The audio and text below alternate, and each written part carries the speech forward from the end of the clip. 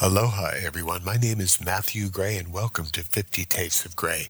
We have a delectable treat for you today as we welcome a true modern-day content creator superstar, Max Miller. He's the extraordinary host of the wildly popular YouTube series, Tasting History with Max Miller. He has over 2 million subscribers now on his YouTube channel. Max has captured the hearts and taste buds of viewers worldwide. In our conversation, we delve into all things food, of course. Little did he know that within weeks, his channel and videos would capture the attention of hundreds of thousands. He's got over 2 million people now. He's all about articulating culinary and historic delights. Every single video of his is just amazing. Max Miller brings a unique blend of culinary expertise, historical exploration, and infectious enthusiasm to the show. Max Miller is here with us today. Let's dive into the flavorful world of tasting history with Max Miller on 50 Tastes of Gray. Enjoy.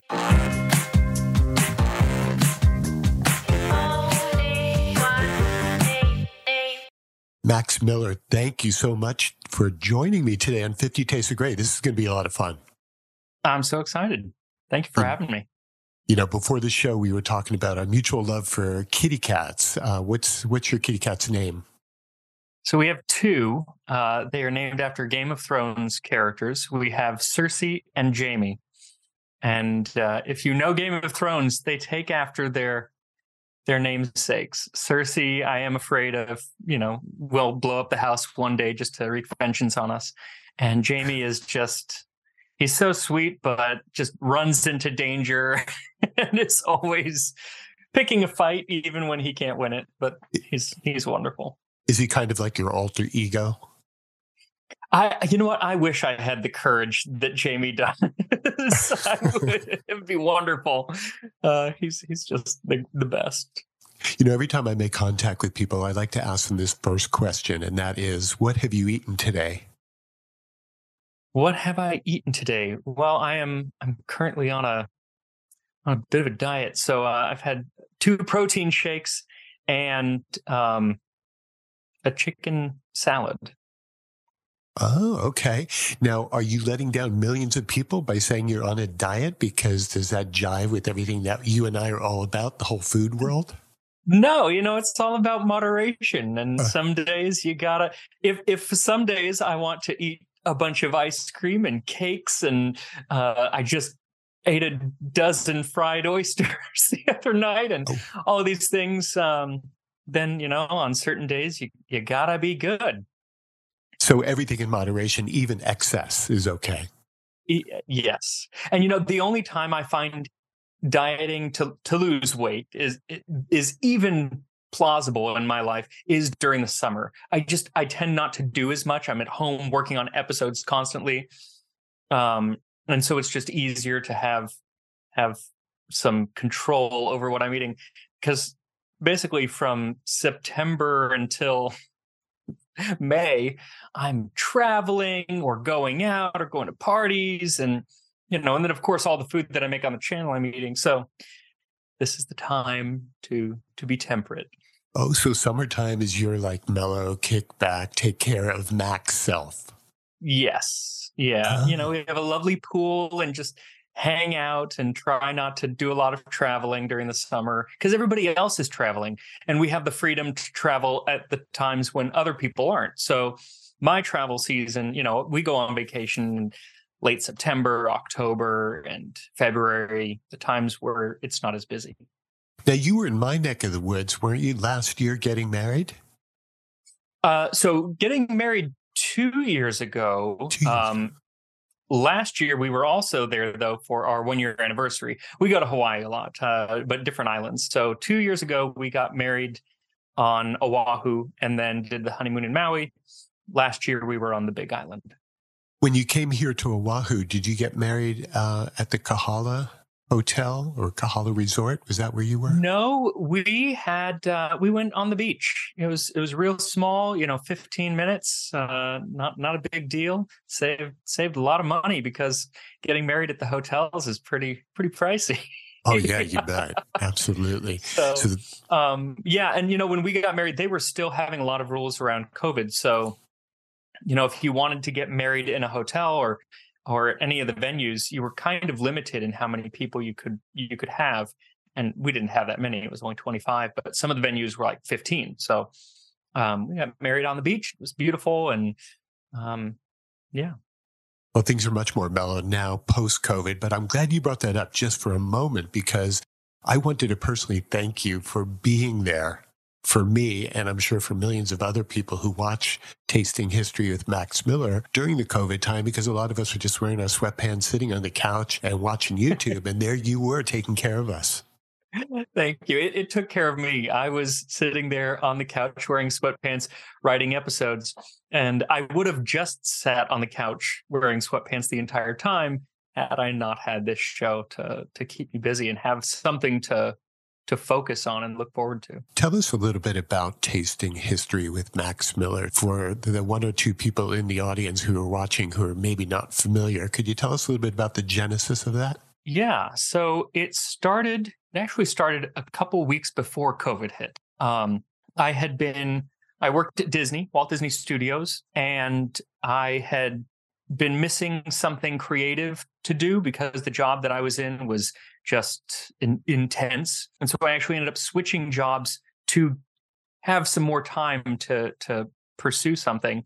What that something was, I wasn't sure until a friend at work said, "Hey, you know how you're always bringing us baked goods and giving us lectures on the history of the croissant and the Battenberg cake? Why don't you put that online? That can be your creative outlet." And so I did. That was Christmas of 2019, and I put out the first video at the end of February 2019. And so it's, baking, and it started out just baking, but quickly turned into cooking of all kinds and talking about the history of whatever I'm making. Were you always that person in your life that people looked forward to having you at their homes because you'd always bring the greatest munchies and snacks and goodies? No.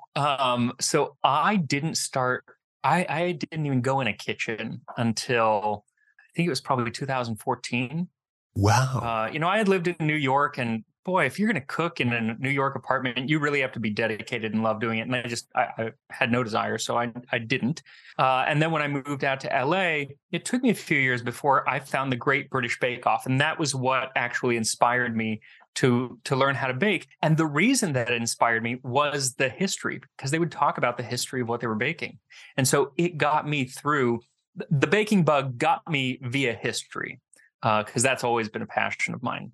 And I have always been creative and have an insatiable need for approval from others. And baking is a wonderful way to get that, because even when you mess up, people like it. So I quickly got better at it and improved, and used my mostly my work colleagues as my guinea pigs. I would bake all weekend and then bring it in on Monday. So now that you're paying attention to things other than just baked goods, it appears to me, to my eye, and I'm a trained professional chef, it seems like you're super accomplished and that you know a lot about everything and you're able to pull it off and actually create that in your kitchen. How comfortable was that transition for you? Funny you say that. I feel like I'm not in a lot of ways. The knowledge side of cooking, I think I've been a pretty quick study, thanks to some wonderful cookbooks out there by like Thomas Keller, who not just writes wonderful recipes, but explains to you why they're wonderful recipes and the technique and everything. But I sometimes come across something and I'm like, oh, this is a technique that I've never tried, and I am clearly lacking in it. Frankly, my knife skills in general, I would love to just hire somebody to show me how to chop things very, very quickly. But this last week I was making oysters, and it was the first time in my life I have shucked an oyster. And, let's see your hands, Max. They're intact. Okay. It's a lot more difficult than it looks. And not all of them are made easy, or equal. I would shuck one, I'd be like, oh, this is simple. And then the next one, I'm like, it's been 5 minutes and I haven't even got the darn knife in. So it made me appreciate that the video is actually on the oyster craze of the 19th century in New York. And there were oystermen who could shuck like 2,300 oysters in 2 hours without breaking a shell. And I'm like, I think my fastest one was about 30 seconds. And that was not the norm. Well, it's a good thing you're not doing instructionals, or else, you'd have to be recording shucking hell. Exactly. And, that's why my videos are not, I always say that I'm more of a history show with cooking than a cooking show with history. I can show people how to make a dish, but if you're looking to learn how to cook, my show is not the one to watch. There are far better places to learn skills and things like that. I always like to go behind the scenes and find out a little bit about the personal stuff of our wonderful guests. And you are definitely right at the very top of one of my favorite YouTube celebrities. I wanted to ask you about your first name. Is Max short for Maxwell or Maximilian or Maximum or anything like that? So Max is short for Maxwell, but it's actually my middle name. Oh. My first name is James, but I've never gone by it on a day in my life. So I've always gone by Max. And yeah, it's short for Maxwell. Mm-hmm. And tell us a little bit about your history knowledge base and your desire to educate, inform, and entertain your guests and the camera when you're sitting there doing these things that you're doing. So I've loved history since really since before I can remember, but kind of my first memories of loving history were sitting with my grandpa, who was, in World War II, and he was a farmer during the Great Depression, or grew up on a farm, rather. His grandfather was the farmer, grew up on a farm in Missouri during the Great Depression. So he was just filled with stories, and he was a great storyteller. He would be telling me these stories that I would have a visceral effect from hearing about something that had happened not to me a long, long time ago. And when you're, 6, 1940 was a very, very long time ago. That's how I learned that I can, if I tell myself the story of history in the way that my grandpa told me, I can evoke that emotion, no matter what the history is, no matter what the story is. So even when I'm reading a very dry history book, in my mind, I can turn it into a 3-act play, because that's all that history is. It's just stories. And so I've always enjoyed getting people to have that same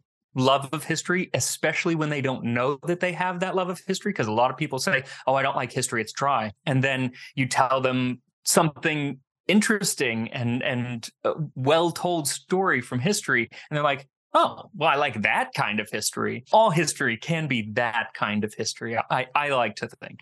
And I come from a family of teachers. My mom was a humanities teacher, so she was taking everything from history and politics and art and poetry and literature and teaching through all of that. You would learn a culture and all of these things through the lens of something else that was more accessible, perhaps.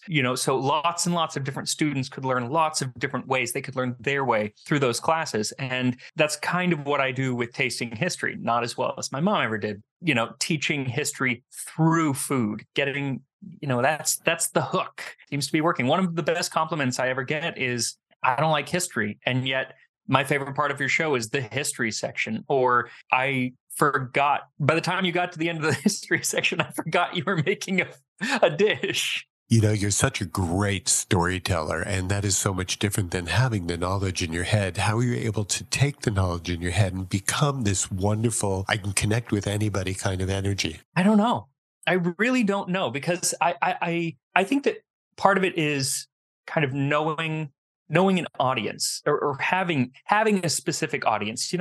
I was in theater for years, and I studied playwriting. I was never a playwright, but I studied playwriting and then later novel writing. And one of the most important things is you're not going to be able to get to everyone. Your audience can't be everyone. You have to have a very specific audience. And so I have a very specific audience, and it's my friend Maureen. Now it's kind of moved away from that. Now I'm actually my audience, so I just tell stories to entertain myself. But when it started out, it was me thinking of, okay, how would I tell Maureen this? And I think that that's the way to do it, because you can imagine the responses and it helps you get timing, and it is all about, just threading things together, but linking them. It can't just be a bunch of facts. It needs to be a bunch of facts linked together, and you can craft a story that way.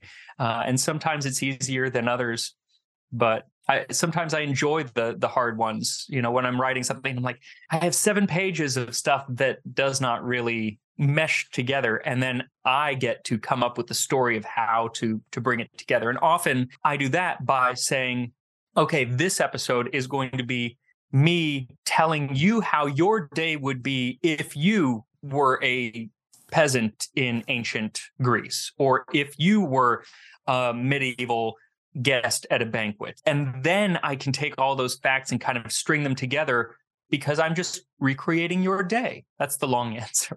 So you translate all of this wonderful history, and then you just make it your own by way of the script, and then you do your performance and intercut all of the actual presentation of the foods during your shows. Yeah. You talk about history a lot. In what time frame or time period would you go back to if you had an opportunity to go and visit? Hard to decide. I think that it would be England in just before Napoleon came around. Things didn't go so well for a few years with him raging, but England in like the 1790s, just, that Jane Austen era. I love the clothes. The food is fascinating. The politics is fascinating. It's a time when, and this, of course, is if I'm wealthy, because I don't really want to go to any point in time if I'm not wealthy. Anyone who wasn't wealthy just didn't really have a good time for most of history. But assuming I'm wealthy, I think that's the time I'd go to. So were you pretty blown away that your YouTube channel has taken off and become so extremely successful in the course of just a few years? I think we're at 2 million subscribers now. We're 1.8. Yeah. I'm shocked by it, honestly, mainly because when I started it, I was like, this, first of all, doing YouTube is not easy. There's just a lot of competition out there, and it is a constant grind putting out an episode every single week. The topic that I chose was pretty niche, historical cooking. I was like, I didn't even know there were 1.8 million people interested in this topic. So yes, very, very surprised. Yeah, it's pretty mind-blowing. I'm thinking about the 2 million party. What's that going to be like, and where will that be held? I don't know. I'm hoping that it'll spur a trip somewhere. I don't know. I think that it, based on our numbers, it'll probably be like December or January when it happens. So wow, what a New Year's present. Exactly. It'll be a wonderful New Year's present if it gets to that before then. Good for you, man. That's really fantastic. Thank you. What's your favorite Thanksgiving dish? Sweet potatoes. Sweet potatoes. And how do you prepare those? Honestly, I like sweet potatoes absolutely anyway, even with marshmallows, because that's how my grandma used to make it. But I used to work at Ruth's Chris Steakhouse in college, and they do a wonderful sweet potato. And I say sweet potato, it's almost always yams. Nobody ever actually eats sweet potatoes, but it's done with brown sugar and butter and cinnamon and everything, but it's like a crust on the top of the sweet potato, so it's more like a casserole. That's the way that I typically do it. Ruth's Chris, funny that you bring that up, because that was a place that I'd go to when I was younger, and I would just get the sides, let the people eat the steak, and I would have all the side dishes because they were so awesome. Yeah, they're fantastic. Though I don't mind their steak either.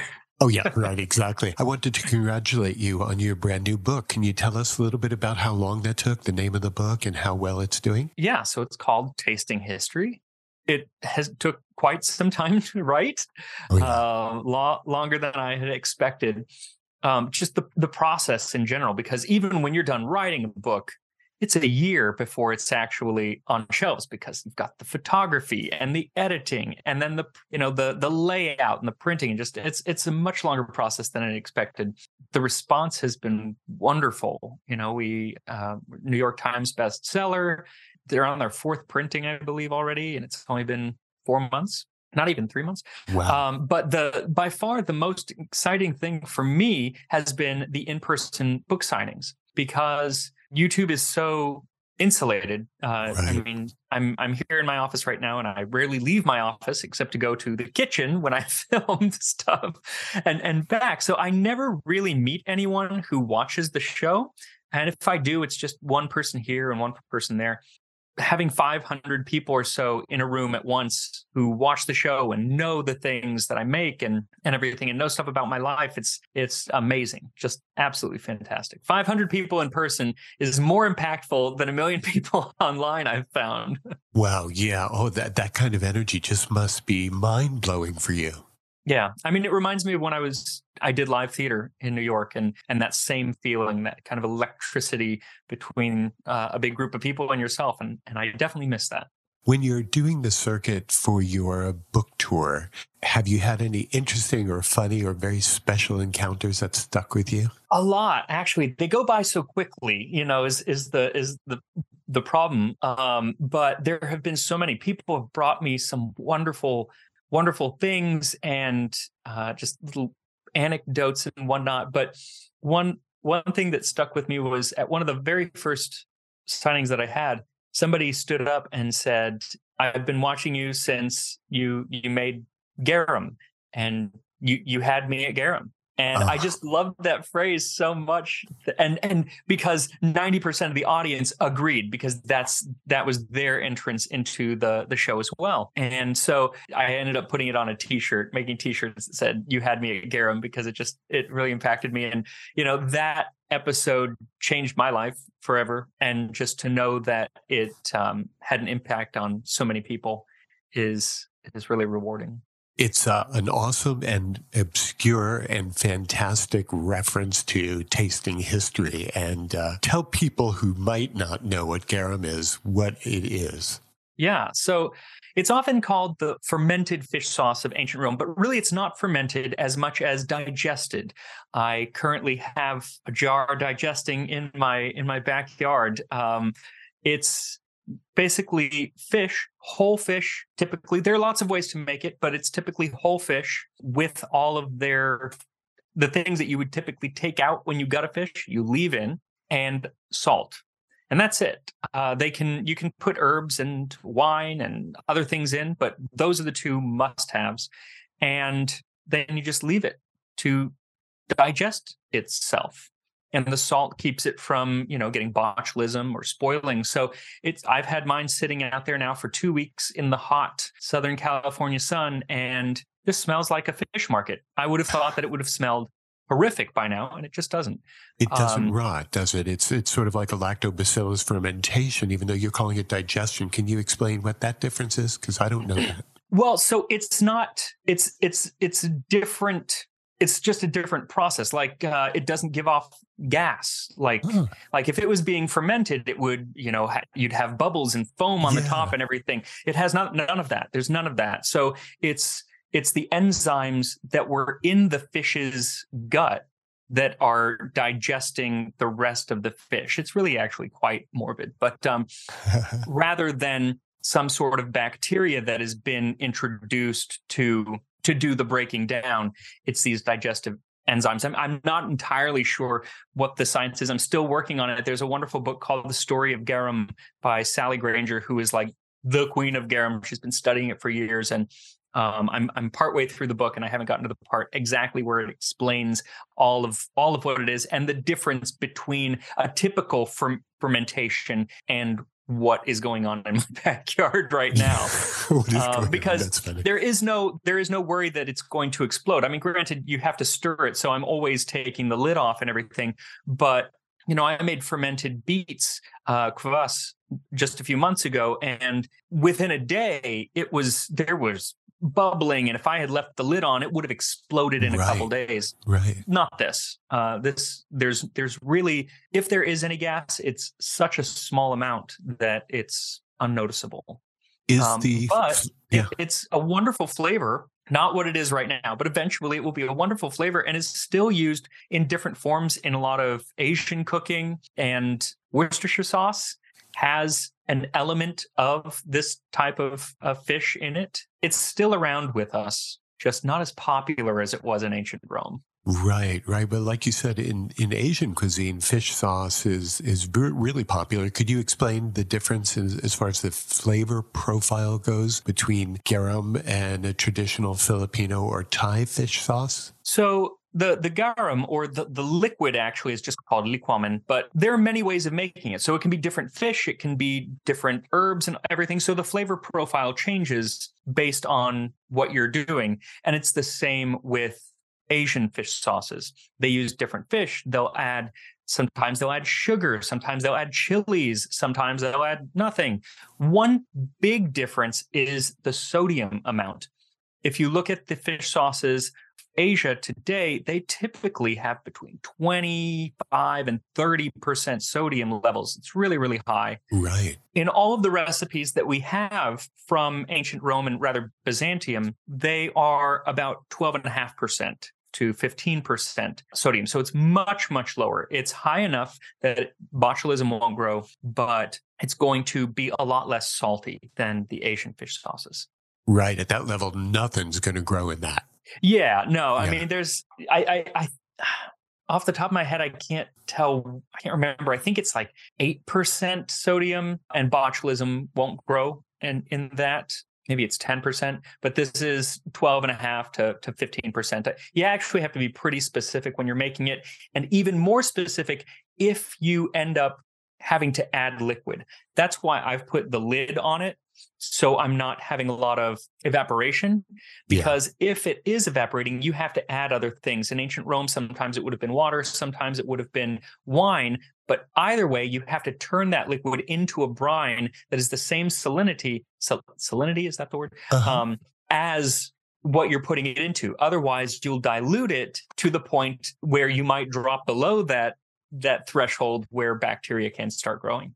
Oh, okay. So it sounds like it gets complicated at some point down the line. How long will the garum go in your Southern California backyard before you're ready to whip it out and start to enjoy cooking with it? Yeah. So hopefully it won't get that complicated for me, because I am leaving the lid on because I don't want to have to add any liquid. But the recipe says 2 months. Now, this is 2,000-year-old or 1,500-year-old recipe. So it's not spot on. And but you can leave it longer. You can, in Asian fish sauces, often they'll leave it for a year or years to continue to go, but you really can leave it until everything is turned to liquid. That's kind of what you're looking for. It's not going to do that in 2 months. It will take longer to do that. Right. Simply from other people, kind of testing it. But already after just 2 weeks, it's very, very liquid, which is amazing because you don't add any liquid at the beginning. It's literally just the fish and salt. It's only solids that you're putting in there. And now it's 75% liquid, and then the rest is fish bones. So eventually, once it's mostly liquid, probably at about 2.5 months, it can be strained over and over very, very slowly through a super, super fine strainer. And what is now brown muck that really just looks like garbage water will become somewhat clear amber liquid. And that's what you're looking for. And that's the liquamen.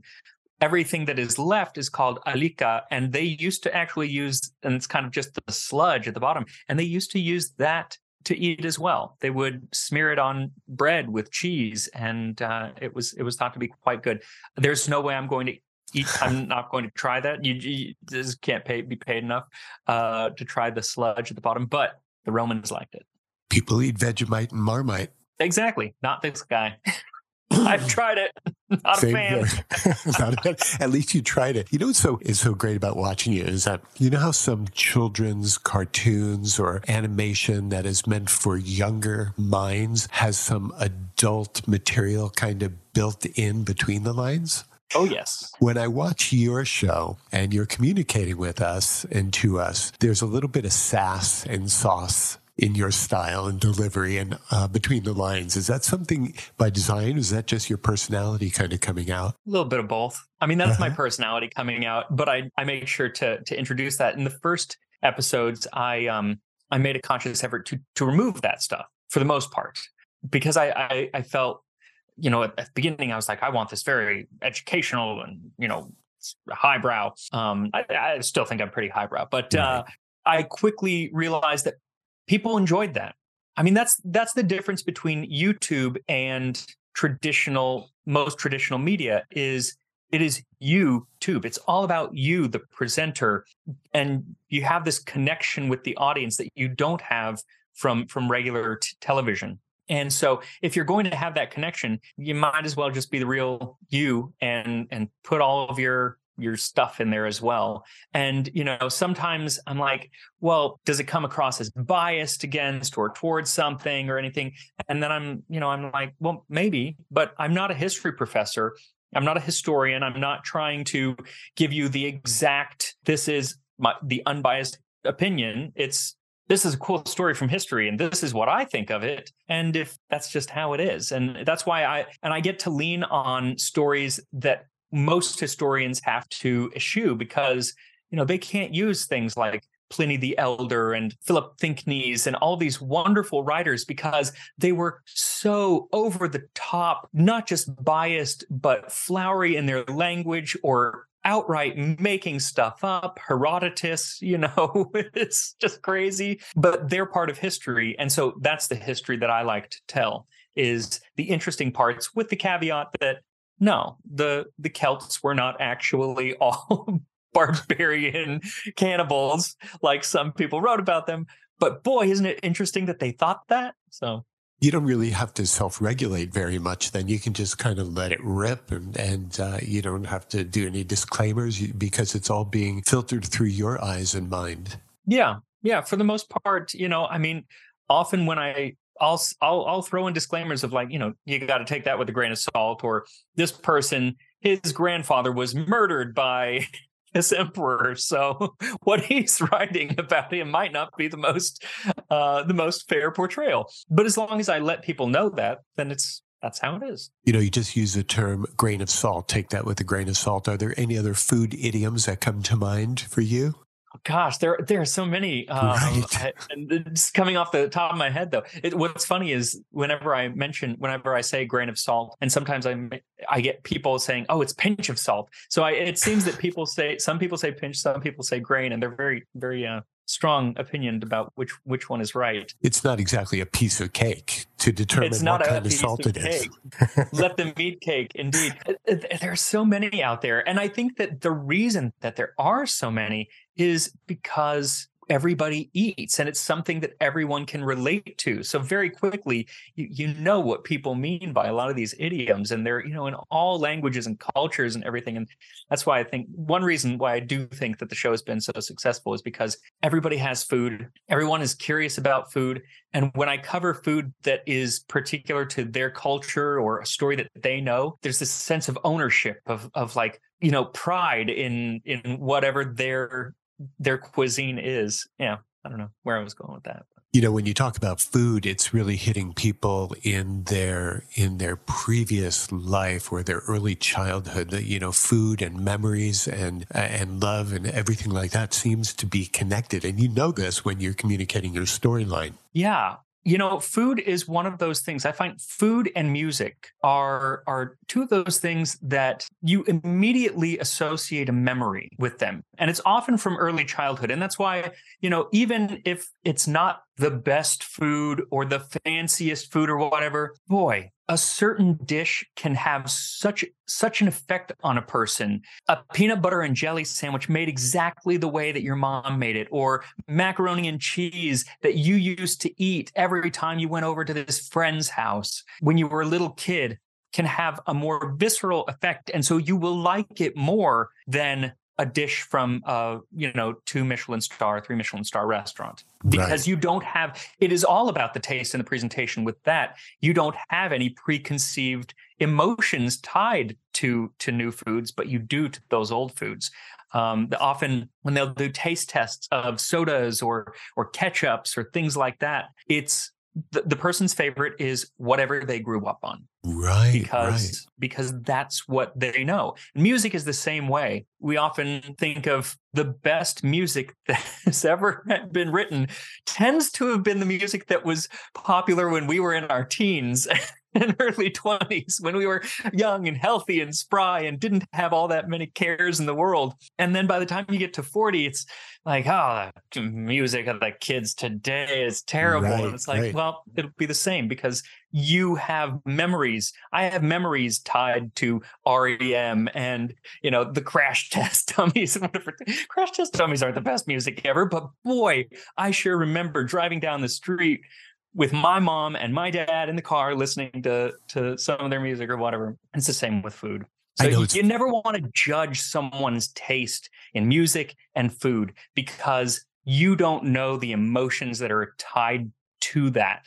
And I think that people take great offense when you question their taste in those two fields. Oh, yeah, it's absolutely personal because if someone likes food, everyone seems to determine what they like. Some people go to McDonald's, and if they like McDonald's, McDonald's is their food. It's who am I to judge them? And if someone likes very erudite, very high-end, very highbrow type stuff, that's fine. That's the food that they like. It doesn't mean that you and I have to love it, right? Exactly. I think that they say a lot of our connections to memory and feelings in childhood have to do with emotional references to things. So music, like you said, Crash Test Dummies, you really liked them when you were growing up, probably because there was a lot of emotion tied in with listening to them, as there may have been with whatever special favorite foods you had when you were a child. Yeah. No, emotions and sometimes very specific memories are tied to so many flavors and sounds and scents as well. But food, I do find to be the most overwhelming, and just can it's like that scene in Ratatouille, where the food critic takes that bite of Ratatouille, and it's the simplest dish, and yet it reminds him of, walking in on his mom cooking on a summer day. And it's just like that. Everybody knows that experience when you take a bite of something and you weren't expecting it, especially. And sometimes it'll bring up a memory that you didn't even remember that you had. And it is the most overwhelming feeling. And kind of just always searching for that because it is a wonderful feeling. It is. You smell something, you go, that's grandma's strudel. Or, yep. Just that kind of thing. So what are a few of those foods for you that when you think about some of the things that mom made, your grandma made, what come to mind for you? So one is, it's a Japanese style fried chicken that my dad actually makes. And he used to make it when we were kids only for special occasions because it's a lot of work. And so, birthdays or graduations, things like that. Still to this day, I go home to Phoenix on my birthday and I'm like, you're making taiko chicken, right? Because that's what I need. So that's probably one of the strongest. Another one is actually Baskin & Robbins peanut butter and chocolate ice cream. And it has to be Baskin & Robbins because they would freeze the peanut butter chunks are frozen to such an extreme that it almost hurts to bite into them. And they're wonderful. But I used to always get that. We would go to Baskin & Robbins after a play that I was in or a concert that I did, when I was in middle school and elementary school, after a particularly good sporting event, which I was terrible at sports. So that was a rarity. And so that, whenever I taste that ice cream, because it hasn't really changed in 30 years, when I taste that ice cream, I'm the star of the show again. It's like, yay, I had a very good night and everybody came to see me, even if it's just me eating a tub of it in front of my TV alone. It's the emotion that's tied to it. So to this day, that ice cream is still your go-to ice cream if you just want to self-comfort yourself. Yeah. I mean, it's hard to get because the one at the store is not the same as the one that they actually have at the shops. So you have to go to the shop to get the one that I feel that's like super over frozen peanut butter. Wow. And so it's a rarity. I'd say once a year I end up having it, and it's always a treat. Max, I was going to ask you if you ever suffer from what I experience, and I call it diner's remorse. And that is the experience I go through when I go to a restaurant, pay a fair amount of money, as you know, and then say, oh, this isn't so good. I can make it way better at home. So is that something you've ever experienced, and how do you deal with that? Oh, yeah, it does. Usually I just go to a different restaurant the next time and I'm like, oh, tried that. Moving on. Often I find that it happens at restaurants that have been hyped up, and you build it up in your mind or whatever. Though then there's the opposite. We went to a restaurant in Phoenix where I think it was in Scottsdale, but where my sister had hyped up this dish that they had there, and then I tried it and I was like, oh, okay, it's fine. It's not great. It's fine. And it was a really expensive restaurant. But then my brother and I decided, you know what? This is my 40th birthday. Let's buy and share, because we're not crazy, this $200 steak that they had. And now I can't remember the name of the cut, but it's a cut that most butchers don't even get. They only go to these fancy restaurants. And it's the best thing that it's one of the best foods that I've ever had, this steak. So, now I'll remember that restaurant for that, as opposed to the slightly disappointing appetizer. I can't even remember what it was, because I remember that out of your mind. Exactly. You want to do 20 questions or something like that? Let's do it. Okay. Wine or beer? Wine. And what kind of wine? Barolo. We have Max Miller on from Tasting History with Max Miller. What are your favorite pizza toppings? Ham, pineapple, and black olives. Great. What would be at your last meal if you were to choose? Oh, boy. Probably a big old rack of barbecued ribs, barbecued baked beans, and chocolate pie. Chocolate ice cream, actually, probably. When you think of barbecue, are you thinking about the sticky, sweet, tomato-based, gooey? Yeah. Same here. Yeah. I mean, I like a dry rub, but no, give me slathering with, thick, sickly, sweet sauce any day. Oh, yeah. What is your favorite fruit? Ooh, my favorite fruit. I'd probably say pineapple. Even though it gives me heartburn, I don't care. It's delicious. Did you try the fruit here in Hawaii, the pineapple that has no acidity? Yeah, I have. And that's actually one of the things that's going to turn me on to it, because I can eat it ad nauseum. And it's just so much sweeter over there than what we get here. What famous person have you been told throughout your life that you kind of look like or resemble somewhat? Oh, I've gotten Patrick Wilson when I was younger, not so much anymore. And I often get, oh gosh, I can't remember his name. He's on Saturday Night Live, or used to be back in like the early thousands. Can't remember. But if people look me up, they'll be like, oh yeah, I see it. They'll know who it is. You have to do a Google image search on your face. Yeah. Speaking of that, when is the last time you Googled yourself? It was probably around the start of the book tour, because I had to give people like a little blurb to say. And I was like, well, gosh, what have I done? I don't know. You needed some bio information.